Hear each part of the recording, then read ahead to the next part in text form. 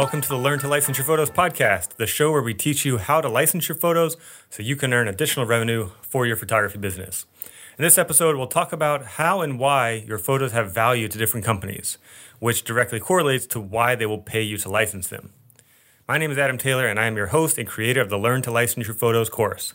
It's also worth noting here that this particular episode is largely taken straight from my online course, but I will ad-lib and riff on a few topics here a little bit as well. All right, let's get started. Why do companies like faucet makers, cabinet companies, and tile manufacturers need your photos? Well, it's no secret that we live in a digital age, and we work in a visual world. So photos and other visuals like renderings are a massive driving force when it comes to selling products in this space. Photos help brands build their visual identities, and they help tell a company's story. Photos help customers envision how the product can look in their home or in a commercial space. And the photos create a lifestyle and a mood that resonates with the viewers. Great photography is hugely valuable to companies in this industry. There are countless ways that companies use photos in their marketing.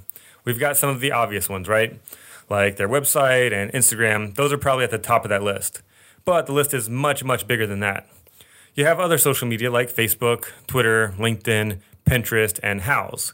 And keep in mind that in addition to content-based posts on these platforms, some of these social media channels will also have paid advertising and boosted posts behind them too. Companies also use photos to build up their Yelp and Google business profiles. And then you have printed applications like magazine ads, brochures, lookbooks, flyers, catalogs, and price lists. And we also have environmental graphics like displays in dealer showrooms and trade show booth graphics. Now, let's imagine 3 different size companies and try to begin to get a general understanding of each of their positions when it comes to acquiring photo content. A small company typically doesn't have the resources to produce their own in-house photo shoots. And if they're really small, they might not even have the resources to hire a photographer to go out and shoot for them. However, if you offer them a couple of great photos at a fair price, they probably have the resources to pay for some of those images. So you're helping them by getting what they wouldn't otherwise be able to get. Also, by sourcing photos from various photographers around the country or around the world, they're able to get a wide variety of design styles and project types while showing off a wide range of their products. A medium-sized company will typically have the ability to directly hire a photographer from time to time to shoot specific projects. However, they still aren't producing their own in-house shoots, probably. And the amount of assets they can get in any given amount of time will be limited to their budget and their geographical location, meaning how much money can they spend to send a photographer to go around to their general area. So a medium-sized company still benefits from the variety of photos that photographers like you can provide them. Now let's talk about a large company. These large companies can produce their own in-house photo shoots. They literally may have an entire set or a studio dedicated to producing the shoots, or they may rent a house to stage shoots or something like that. And that's all great.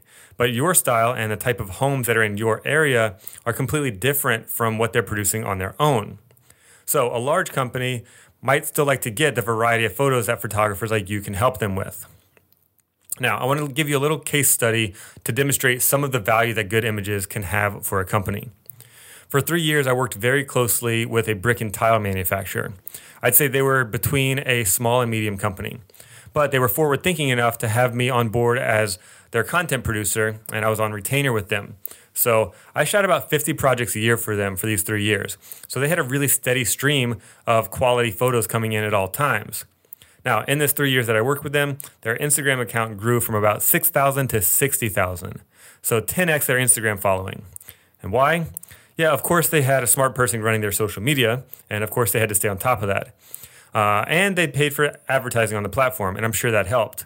But the main reason why the account was able to grow so rapidly was the fact that they had quality professional photographs.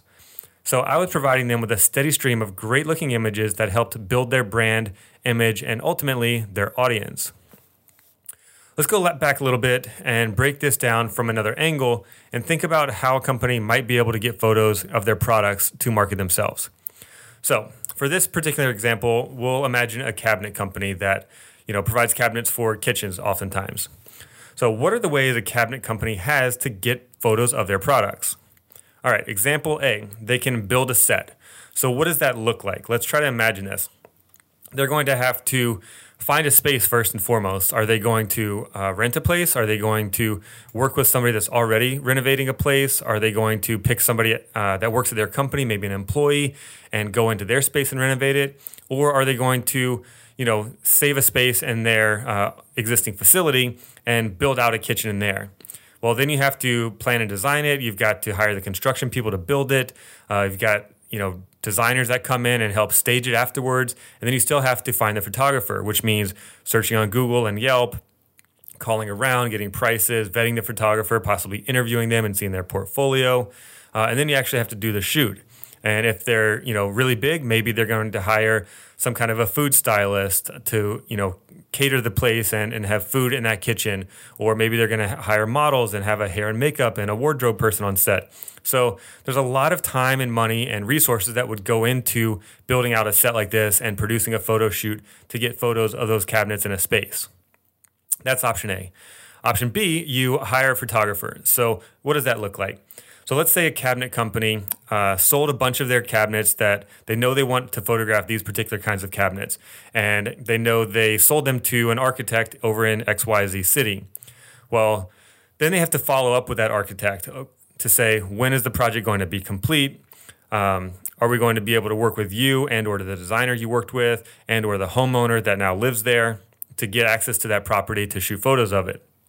Once they decide to do that, then are they going to try to shoot photos before the person moves in? Do they trust that the person that moves in is going to have nice things and furniture in there that actually kind of goes with their style and doesn't, look funky? How's that going to go? Once they decide all those things, they still have to vet a photographer. So again, they're going to go to Google and Yelp, call around, get prices, the whole deal, and then set up that photo shoot and hope that the photos turn out the way they want them. That's option B. Option C, they license photos from you. So of course, they don't have as much control over how those photos end up looking, but here's the difference. They don't have to do any of the work. You literally email them finished photos that are already completed and edited and say, hey, do you like these photos? If so, the cost is going to be X, Y, and Z. So think about how much work you're taking off the shoulders of that brand, of that company, or of the marketing person in that company. Because remember, every bit of this process, not only the set design and build, not only the hiring the photographer, but the man hours put into the logistics and the planning and preparation for this photo shoot, that's costing this company money.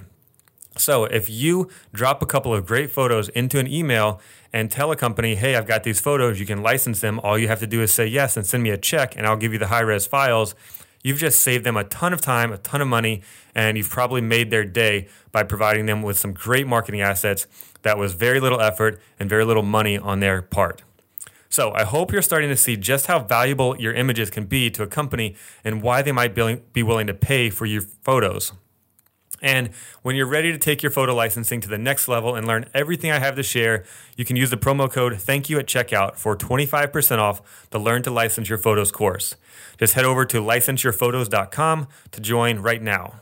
And if you found anything in this episode helpful, please consider sharing it with one or two of your photographer friends. It would really help us out, and ideally, it would help them out as well. Thanks for listening, and good luck making those sales this week.